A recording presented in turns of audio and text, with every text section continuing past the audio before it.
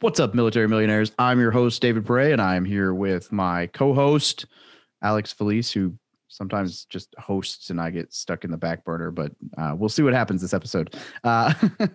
Hugh is our guest today, Mr. Hugh Carnahan, with a mustache that actually makes mine look kind of pathetic because he's got like the wax, French twisty thing going on. But Hugh and I have been friends now for about a year and a half. We met I guess Facebook, whatever, but he reached out, met at the coffee shop. He's kind of one of those stories Alex always talks about, people he met that turned out super a good investment to talk to.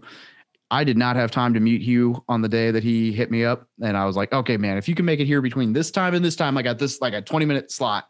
And we hung out for like 20 minutes and we've been friends now for about a year and a half. And probably going to do some deals together. We work out of the same market and gone over to his house, got hammered drunk and hung out with him a few times. And what Hugh did was the first deal that he ever did was 26 houses in a portfolio deal.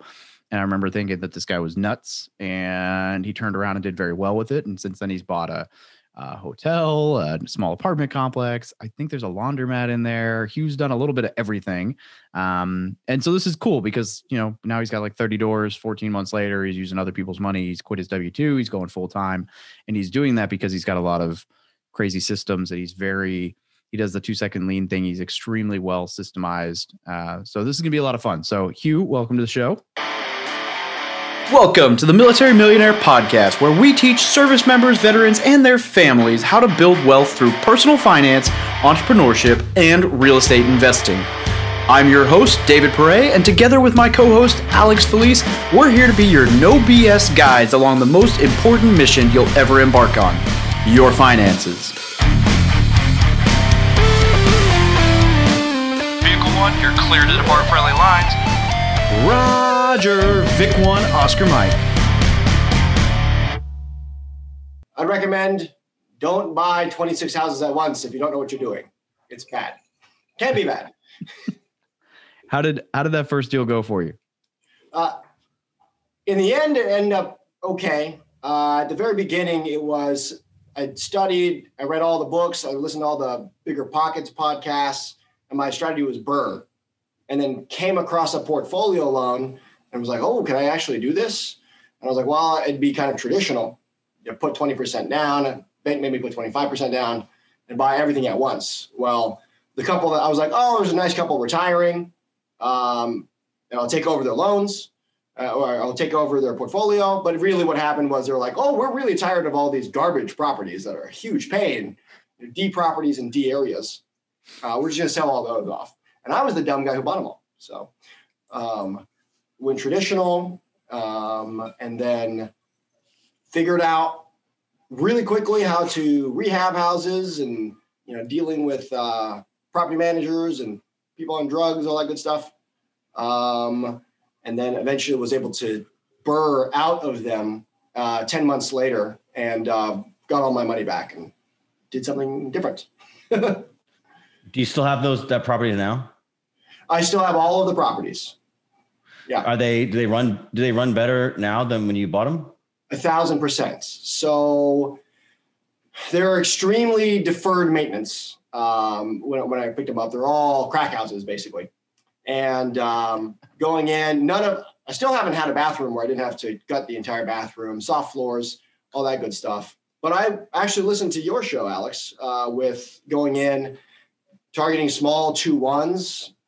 In my area, the numbers seem to work about the same. 2-1s, they're cheaper to work on, cheaper to flip, brought it up to market value, bumped rent from like $400 to $700. And it was able to eventually burr back out of them. So. Let me ask you a question. When you bought that place that they didn't want, I'm glad you got out of it because sometimes people sell things that they don't want because they can't be turned around. Sometimes it's their fault. It sounds like it's their fault. And that's a good, I'm happy for you, but I want to ask you a question. Did you buy was it a D-class property when you bought it, or was it a C- because nobody claims they ever owned a D-class?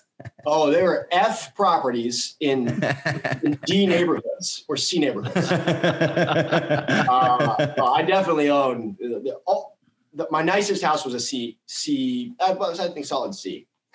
So, I bought my last 24 unit. It took me about a year and a little bit. I could do it faster now, but I didn't know what I was doing. Sounds familiar. I bought it with low quality tenants, and they had gotten away with too much shit too long. And so going in there and like trying to like right the ship, what I realized is you got to get rid of them. And what you have to do is you have to change the culture of the neighborhood. Yes. Is that something you experienced? Yeah. So I actually have an interesting story with that first portfolio. So all the tenants, the moment their lease was up, like it was done. Like we would move them out and go in and try to rent over the place. And I was like cash flowing like month to month, like trying to pay my contractor and like selling guns and like, here, man, here's some money. Let's keep that going. But at the end of one time, one of the houses, this was probably like midsummer, it was like 6 months after I had them. I noticed that I ran comps for rent in the area and comps on ARV. And I had 4 houses on the same street and I was my own comp. And I was like, I was in my own comp 3 times. I was like, whoa, I'm comping against myself. I bought this whole, like, well, I was in the whole neighborhood, but like I have 4 houses in the neighborhood. I own the nicest 4 houses in the block and it's right next to a school. And the city, like, well, they're hard to deal with anyways, but they're also like, oh, but someone's coming in and cleaning up the neighborhood. So it was kind of cool to see that. I just didn't expect, it wasn't a plan. I was just like, whoa, all my comps are me. And that was kind of cool. I was like, I'll set my prices high for rent. That's the value of scale, right? If you own the whole neighborhood, if you know, it's like now you set the market price. Right. I had no idea that was not planned. I was like, whoa, this is. How did you pay for it? This first 28 unit portfolio? So when I was a dependo, I had a corporate America job. And part of the job was like, I got less salary, but they gave me stock options. And then I left that job when I got my divorce and moved. And I just had stock for this company that I didn't forget about it, but I never like invested in it. So I just left it alone. And then one day I checked and I was like, holy crap, I have like $221,000 worth of mainly because the stock went up. And I was like, oh, okay, I want to do something with it. But I set a limit order, I sold, and I was like, oh, now I owe taxes. So I only have $170,000 to do stuff with. And I was to buy solar panels. And so the solar panel guy was like, you should buy real estate and have that pay for your electricity. So that's how I got started. So the solar guy talked you into it.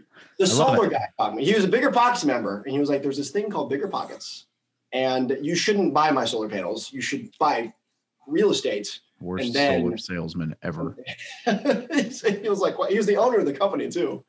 Oh. Like, I can't believe how impressionable you are. You just one ding dong, one vendor comes up to you. You know, a few years ago, I had a guy come fix my garage door, and he told me to buy Bitcoin, and that's the point I knew not to buy Bitcoin. You're like, let me go get $170,000 worth of it. Can we just point out though, if you had bought Bitcoin a few years ago? Yeah. I mean, hindsight. Well, he told me when it was at 20 and then it crashed to $5,000. All right, yeah. Okay. So yeah, maybe not. Maybe not the right time to get into Bitcoin. No, it's 50. Yeah. I wouldn't get in right now either. And people are like, it's going to 400. I'm like, yeah, maybe, but maybe not. So years. The initial money that came from the stocks, I sold those. I didn't know what to do. They literally just sat in the money market account, and I just didn't know what to do with it. And then I was looking for investments, and then I came across BP effectively. And when I bought traditional. So it was the same thing, same concept as if a house was $100,000 and it was, I put $20,000 down. Only I put like $200,000 down. I borrowed some money from family members to go in. And what made it appealing to me was, despite not knowing anything, I listened to what Brandon Turner said, which was run numbers. And it was like a 1.58% rule. And I was like, well, this doesn't make any sense. Like I had someone has to buy this, so it should be me. And then I just kind of tried it. You know, oh, we'll figure it out. Jump out of the plane and build the parachute. So from that lesson, have you, going forward, are you looking for more or less risky properties? I'd say, had I not done that, I wouldn't know what not to look for or what to avoid, because I didn't have enough experience. There are plenty of deals, houses I own just like it, they come up, that I can walk into a house and in like 20 seconds be like, like 3-4 minutes walking around, stopping into the windows, and I'll be like, this is a X dollar reno. It looks horrible, but it's actually super great. Same thing, I can go into a nice looking house and be like, whoa, like joists are, there's something funky going on. I want to completely avoid it. I would not be where I am now without those lessons of dealing with 26 crack houses and trying to reno them while getting screwed by contractors. Right. But are you looking for more crack houses, or are you looking for higher quality assets going forward? It just doesn't make any sense to not do the smaller houses. In my market, there's a section of town that's kind of sketchy, and everywhere else in town, you'll be cash flowing at the end of the day. If that's your strategy, you'll cash flow like $50 or $70. But in my part of town, I can cash flow like 150 to 200, 250 with an infinite cash on cash return, with pulling out like 20 grand. Right, but you got to deal with a more difficult tenant. Well, after you rehab it, you don't have to deal with a difficult tenant. It's just it's a smaller community, so people will live kind of where, I don't know. I think our area doesn't really have like machine gun fire and stuff. It's not like gang activity. It's more like drugged out areas. Meth, lots of meth. Yeah, meth is a good word to describe the part of town you're talking about. So like normal people, blue collar folks live in those areas, and as long as the product you provide is nice and safe, they'll charge market rents, because market rents have gone up pretty much everywhere. So you can price out the tenants, and people are willing to live in those D-class neighborhoods, because there's not very much neighborhoods to live in if you want to be in town. You can go out of town and get all kinds of big stuff, land and whatever, but then you're driving into work. No one around here wants to do that. I like the whole owning 4 houses on one street, right? And I've bought houses in similar neighborhoods, but you don't necessarily own 4 houses on a street. But it's kind of cool when you think of, like, people always want to try to get in on a neighborhood that's gentrifying, right? But I mean, if you had the scalability to do it, you could theoretically gentrify your own neighborhood if you were just focusing in on a small area. And I know I've got friends who have 100, 200 properties, and they'll keyhole in on one zip code. And then it's like, yeah, okay, your first few deals might not be as good as the next few going forward, but you're building your own like comps, your own rentals, your own culture in that area. It's easier said than done, right? But I mean, it's kind of like the guys who, I think it was Detroit, where people were going in and they were literally just buying entire city blocks at one point, and then they would just renovate the entire city block. It's like, well, at some point, like, smart move. You can turn a crappy neighborhood around very quick if you own the whole thing. It's just an interesting concept. A lot of people don't think of, because they think of like one house at a time, which is great. But if you can kind of scale that in your area, you're able to exponentially increase your returns. Or you get like Alex's neighborhood, where the entire market just decides, like the entire country is like, you know what, we're going to invest there. And then Alex is like, great, I'm glad I was holding these properties, because the market just got renovated under me. And there was like, you know what, my strategy is this, and this is exactly where I'm at. And people came and did that. Yeah, people came in 2017 to Fayetteville in droves, drove the prices up, and then kind of really knocked me out, because I'm not willing to pay some of the, I mean, I call it right now, to buy in my market, you have to compete with stupid, and God forbid you win. And then in 2019, I think the bubble started for everybody. I think now definitely prices are not all of them. I mean, I'm still buying deals, but being very, very cautious. Conservative. Yeah, I'm paying no more than 70%. And to be fair, after I did that interview where I told everybody to come to Fayetteville, I changed my strategies. I haven't bought a single family rental since 2019. Oh, well, so for me, going through all the things to kind of answer your question is, if I'm going to be in the single family space, I'm going to target the small properties. So it sounds like similar to your strategy because the numbers just made sense. But it was so much work that if it's like it's the same work to do a commercial property or something, and you get so much bigger return. And then the other thing that I like is you control it. If you have systems, they're valued off of cap rates, which is the cash flow that it generates. It's like a little business. So if you can make the business run better, then the property's worth more. As opposed to single families, like, you put in the granite countertops and the new bathrooms, but every other house in your neighborhood was $50,000. So your house is $55,000. Congratulations. So I'm trying to shift towards that because it seems easier and there's more control over how you're valued. Because with the BRRRR strategy, right, I like to go in and try to force appreciation. I don't like gambling on appreciation. I try to buy somewhere where I can do something to it to make it worth more. Yeah, 100%. All right, next crazy investment. Oh, sorry. Say again? No, you're good. No, you go. Oh. I just said, all right, next crazy investment, because I know Hugh jumped into another wild one right after that. Yeah, let's hear it. So at 1030, or I didn't 1031, I BRRRR'd out, had the cash flow on the side, and about that time, I have a policy that anyone who interacts with me and does business with me, I have a very big abundance mindset. Everyone wins. I give referrals. If they're on my core four, like I'm going to do everything I can to get them business, even though like I'm just starting out, like I'm just some new guy. And then like go and help them out with their businesses and try to make them run efficient.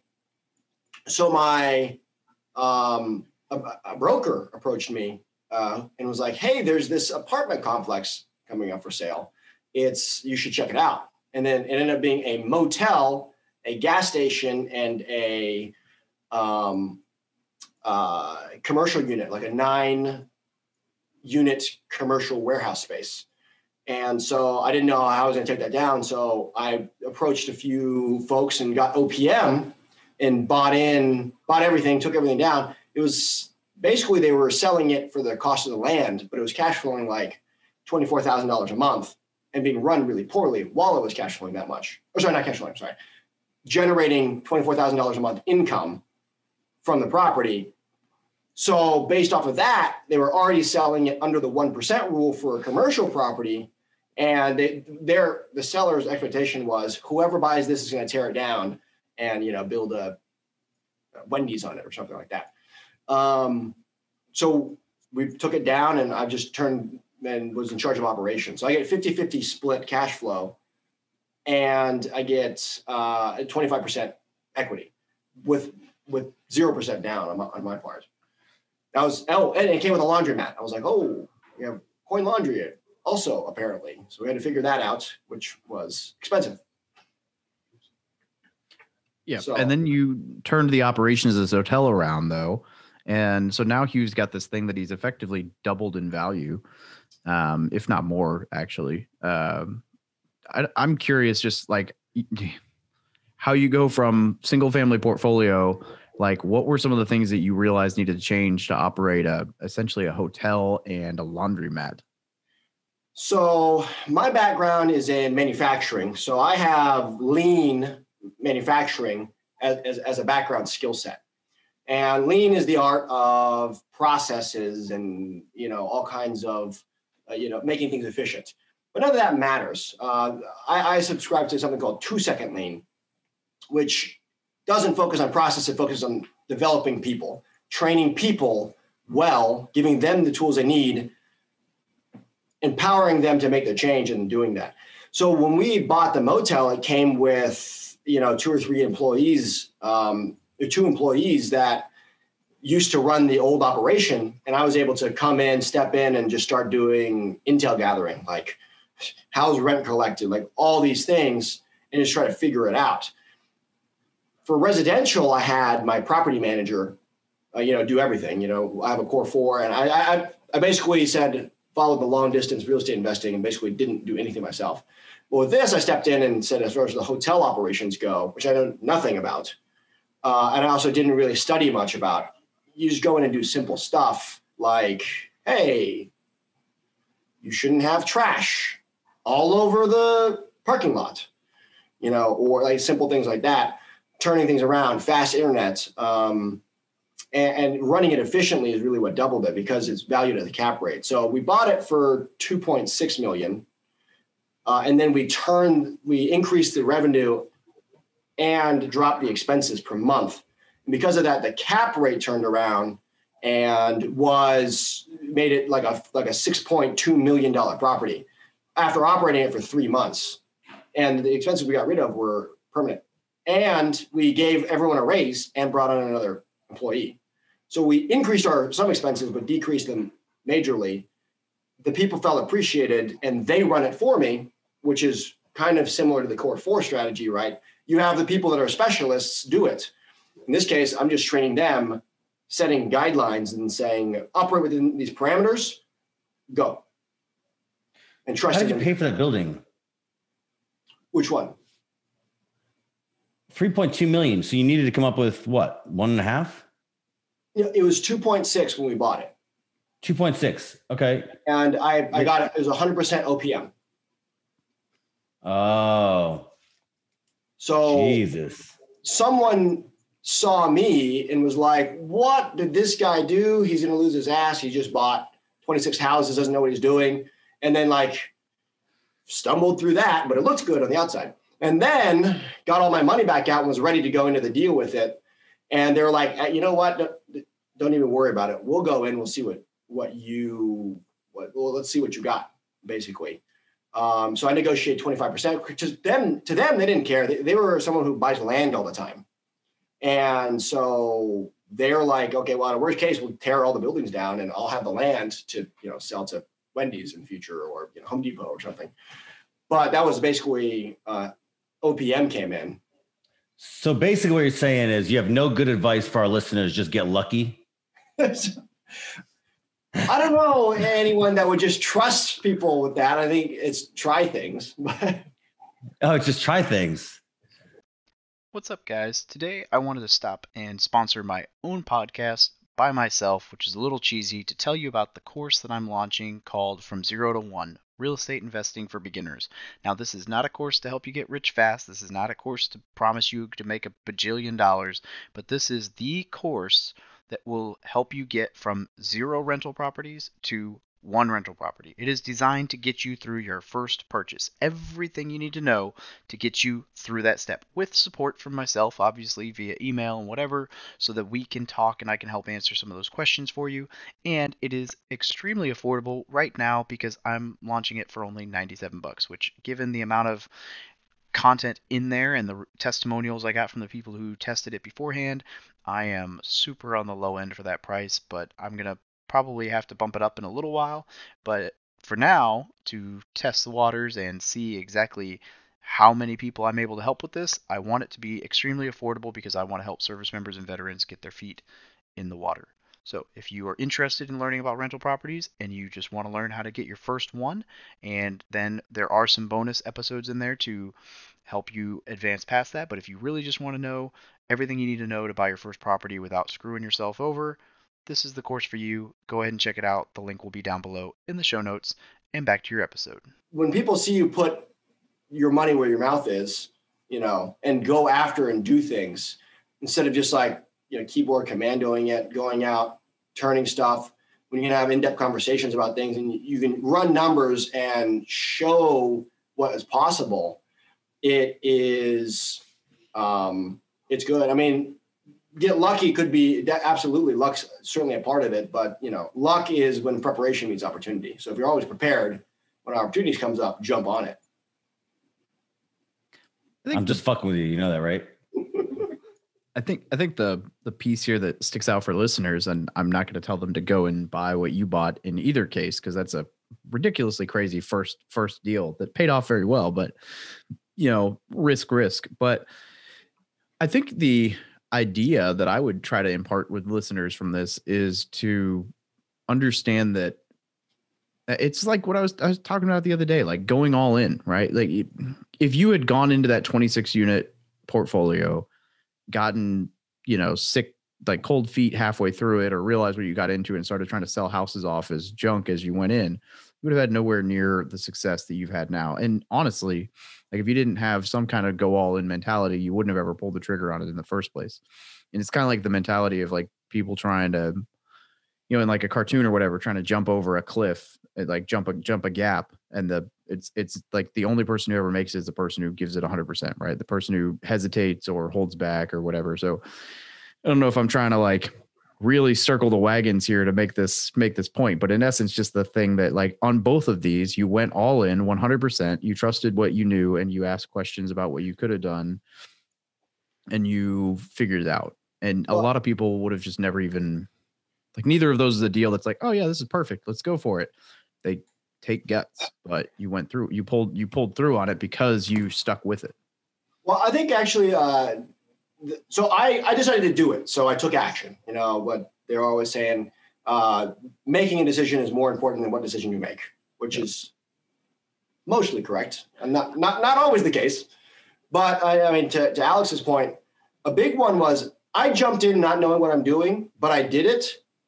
And I heavily leveraged the experience of, my core four, people who have been there and done that before, who are veterans. I'd say it's no different than, let's say, a butter bar coming in, jumping in and having a bunch of senior NCOs that are like, hey, we've been here for 20 years. Like, you can kind of make high level decisions, and we've got the experience when you have, to fill in the gaps when you have no idea what you're talking about. And so I think that's I just tried something. I tried it and leveraged other people. I couldn't do it myself. I still can't do it myself. I'll continue to not do it myself, and I prefer it that way because I'm lazy. So going in and being hungry, showing that you are giving value to them, whoever it may be, taking the business card, passing it around, doing email introductions, hey, I've got a lender, I'm putting you in touch. This guy's a rock star. Whatever it is, building those relationships and then leaning on them. Who knows who will come out of the woodwork to say, oh, hey, I am an electrician and this other guy's house I'm doing, they're trying to get rid of it. They might bring that to you. You want to try to, have that mentality, go out there and do it, but also like be humble, try to figure out from other folks what's going on. What are somebody's gonna listen to this podcast and they're gonna be like, oh, I can't wait to give this guy money. Yes. Hugh's gonna raise all this money you for can the just show. It'll be in the link. No. What are some lean type principles, if you could, like just a few things that you think, like for a basic rental, like landlord, like what are some things you would look at? Say you're buying like a single family house right now, or small portfolio, like obviously like a hotel is a great example, but not super relevant to 90% of people. Maybe 100% of our audience, right? 99 point whatever. But what would you say, like for a normal like landlord, like what are some things that you think, like right off the top of your head, that you're like, oh, I would totally look for this or use this to help me out? This is extremely, definitely go to real estate meetups. We didn't have one here. And actually, no, it was David, it was your Bigger Pockets one where they're like, I was too lazy to drive across the island. So I created one on my side of the island. And then I was like, there is no real estate Bigger Pockets thing here. So I just created it here. I like that you say island in the middle of Missouri. Well, no, because you were on your. I know, I'm just giving you. Missouri's an island. But definitely real estate meetups where you just go interact with people and you can learn so much, that's very actionable. As far as lean stuff goes, like why reinvent the wheel and try to learn everything? You might bump into someone that could be a friend or a mentor. Like I didn't know anything when I talked to you, like at all. I was like, I've been running deals. What do you think? And you're like, yeah, seems overwhelming. Yes. Good luck with that. But, I tried to be encouraging, but I remember I was like, this is the first deal you're going to tackle. Like, I mean, the numbers work, man, but holy crap. Well, and And then you end up hooking me up with a property manager. And so not trying to do it yourself. If you're scared or you don't know what's going on, there's a friend out there. There's someone who's done it before. There's Bigger Pockets. There's all of the content. There's Military to Millionaire. You can get on and ask questions just like so many of your audience already does to help you out. So definitely leverage other people's experience. That's definitely a lean one. Don't try to do it yourself. I ended up helping a buddy, he moved here on a Monday, and then we found him a house in a duplex with a VA loan, and he closed on a Thursday. I've been here 4 days, and he just used my Core 4. I just plugged into my process. He trusted me, and then I was like, hey, here's what's going on. Here's why. And then they just kind of went down through that. I did that because I knew him before and helped him out. But I feel like the real estate community specifically is like a lot of people are pretty open to helping because they remember what it was like, or it's relationship based. You never know if the guy on the other side of the table, might have a deal, 5 years from now or something like that. People remember the way you feel. So I don't know, be really nice and kind. Sounds very Missouri. I'm not nice. It works for me. But I do like that idea. A lot of people, myself included, try to do things too much by themselves. Asking for help goes a long way. And if people won't help you, then that's probably because you're being a douchebag, or you're asking more than you're worth, which is a problem that a lot of people have. Which what you're saying is like, hey, look, be a good investment, and then people will invest in you. Right. Lead with value. So like, I didn't know anything, but I knew I could bring my skills from manufacturing and be like, hey, did you know if you moved that coffee maker to the center of your office, the 11 people in your office would walk 160 miles less a year? Now, calculate the minimum wage that you would have paid all those people. You're welcome. And they'd be like, what? And like completely blown away. I was like, oh, don't get me started on email. So I like try to help people. And yeah, like I don't know anything. I'm here telling you guys, I barely know what I'm doing, and I just figure it out as I go along. But I'm not afraid because there's lots of other people out there that are willing to help. And when people ask me for help, as long as they haven't burned a bridge, then I'm going to help them out as best I can, because I don't know, I have a huge abundance mindset to try to help out anyone with a connection or a referral or passing on a deal or helping them work the numbers, teach a man to fish instead of giving him a fish. Hey, here's how you analyze deals. I wouldn't go there because of this thing. So this is why Hugh and I get along, because I don't know what I'm doing and I just kind of fumble through things because I know people. So, you become the connector. Hey, did you know this? And that was kind of a joke, but Alex is not even going to pretend to smile or screw with me because he's just going to like sit there and own it and make me think like, okay, fine. It's not true, Alex. But no, I think that's a really good point, right? Like when you're starting out, the real estate community, people will help you out if you just spend time getting to know people and focusing on how you can help them. And honestly, I think that's probably one of the best hacks you can utilize while getting into the real estate game. That's huge. Right. And I like to what Alex was saying. You look at the Military to Millionaire page, and like 40% of the page is like, I'm getting out in 3 months. What should I do? And they're asking the same thing over and over, while providing no value, and not even going back and looking at all the other content that you have that has answered that question like 1,000 times.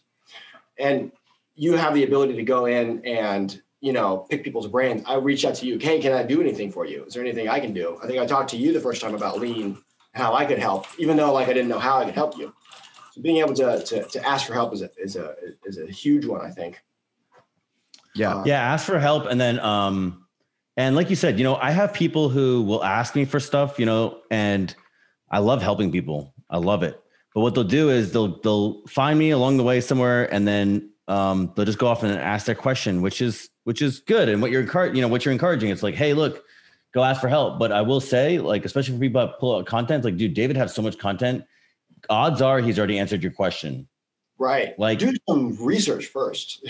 Yeah. Like here, like I put content out so that I can help people, without having a conversation, so I can touch people for more than one at a time. And so, So if you're going to ask somebody for help, it's like, first, make sure they haven't already answered it. And if they have, and you still have a question, when you ask a more specific question, say, hey, I wanted to ask you this. I looked at this article here. I'm still not sure about this. Then somebody's like, dude, that guy took the time to look me up and like, look at my content. Let me give him a moment. Yeah. So even just like, before you go ask, just like, or if you get some information from somebody, just be like, hey, look, you helped me out. Thanks. Anything I can do for you? Like, open that lines of communication on terms that are not just extractive. Even if you really can't add so much value, it's like, at least show that you're trying. At least show that you're trying.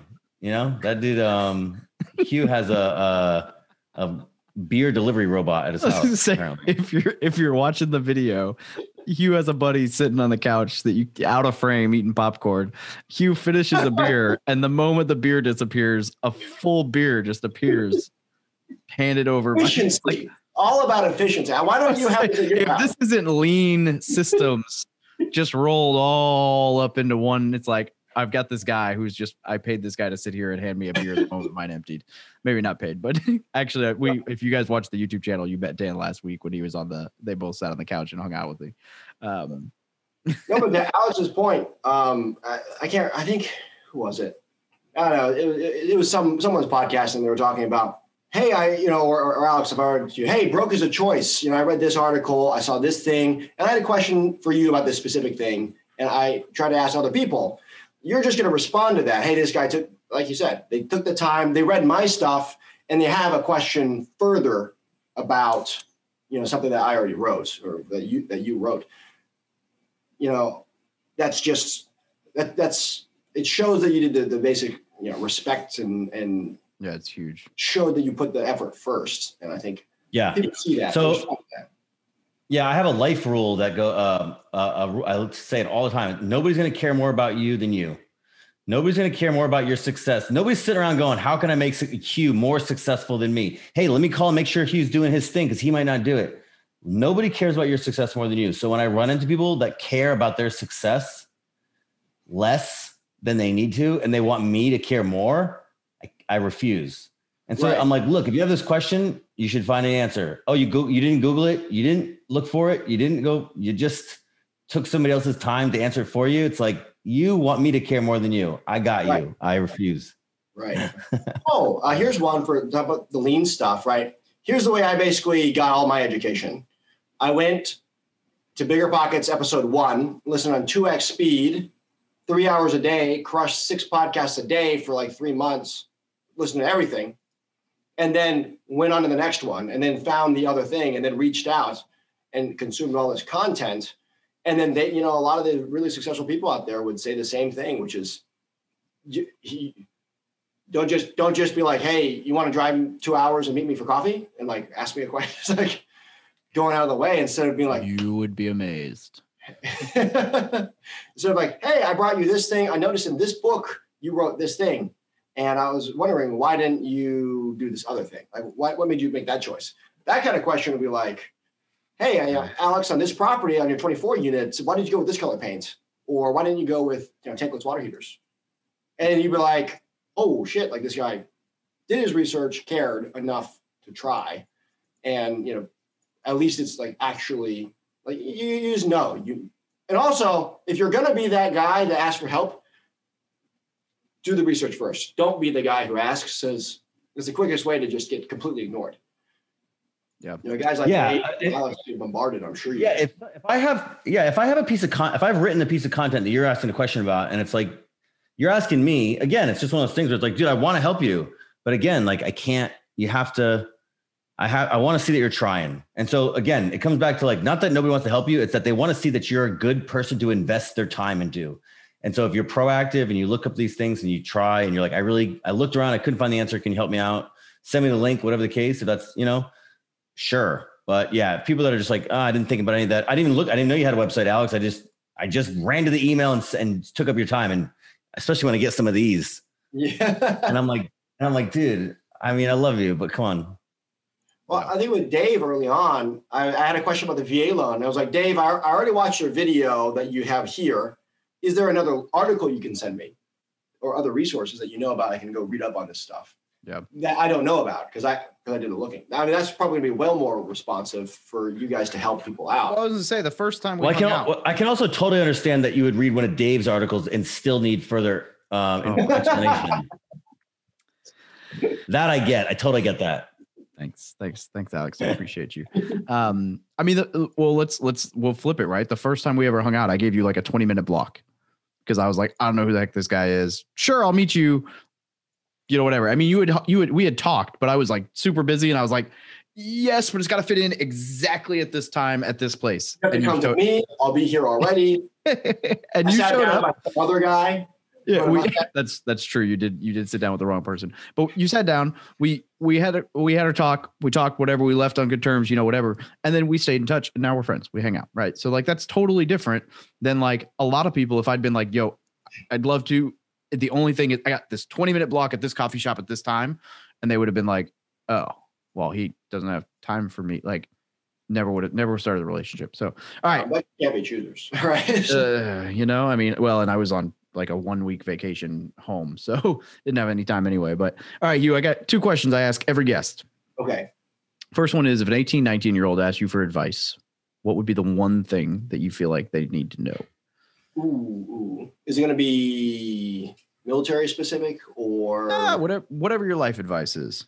Go buy the book by Scott Trench, Set for Life, and read that. Followed close second by Get a Prenup.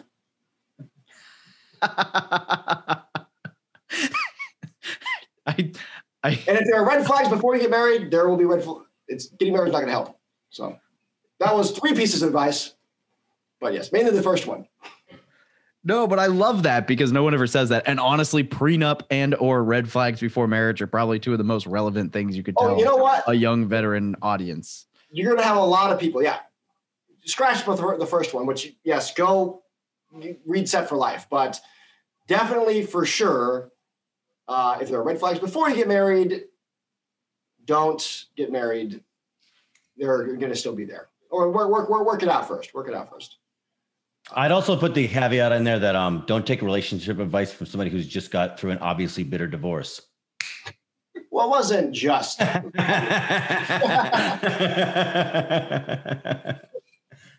Oh man! Go All on. right, so what was that? So question number 2, you might have already answered, is what's one resource you recommend to anyone getting started in real estate or business or life in general? You said Set for Life. So what's another resource that you would give to anyone? I would 1,000% if you have a business mindset or anything. And if you're looking to invest in real estate, which a lot of your audience is, you are running a business. You're not owning a passive asset. I mean, you can get it there, but you need to think of it like you're running a business. What got me all my automation and all my whatever fancy pants, like it's easy doing business, was a book called 2 Second Lean by Paul Akers. And that book right there literally 180'd the trajectory of my entire existence. And it was as fundamental to how to do anything as, let's say, you know, a lot of your listeners will understand, Rich Dad, Poor Dad rearranges the way your mind thinks about, like, you know, owning assets versus liabilities. Like, that's a pretty big shift in thinking for most people when they read it. I'd say it's that way for how to do business or anything. So that's a huge one there. I like it. Yeah, it's actually on my reading list for sure. All right, Hugh, where can people get a hold of you if they want to reach out, ask questions, or, you know, be the OPM for your next so really like money, crazy deal? Mail it to 555. No, so I have a YouTube channel, and it's called Hugh Carnahan, and I teach lean, which sounds extremely boring, but it's super fun, and I try to make it silly, and I'm trying to do like a real estate finance focus. So there's that. Yeah, I'll make sure I tag that. And he's wacky. I watched a little bit of that YouTube channel. He teaches YouTube in Speedos and shit. That's right. If anyone wants to laugh, and you know, there's one called the David Green one. Not David Green gives an analogy. And I also have a one. I'm just making fun of the VP guys. Not Tarl Yarber Takes You Through Crappy House is a playlist I have. and I just take you through crack houses in my area.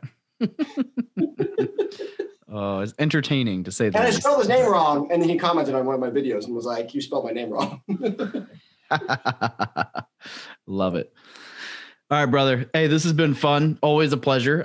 Looking forward to moving back and being able to hang out. And I know we spoke about it. I'm getting numbers this week, so I may have something that we're going to end up working on together. So Come get drunk. Yeah, there's the voice in the background about alcohol and hot tubs, which is basically my love language. So, you know, they should rewrite the book. Yeah. Hot tubs, drunken hot tubbing, love language number 6. All right, dude. Thank you so much for joining us tonight. Thanks for having me on. Thank you for listening to another episode about my journey from military to millionaire. If you liked it, be sure to visit FromMilitaryToMillionaire.com/podcast to subscribe to future podcasts.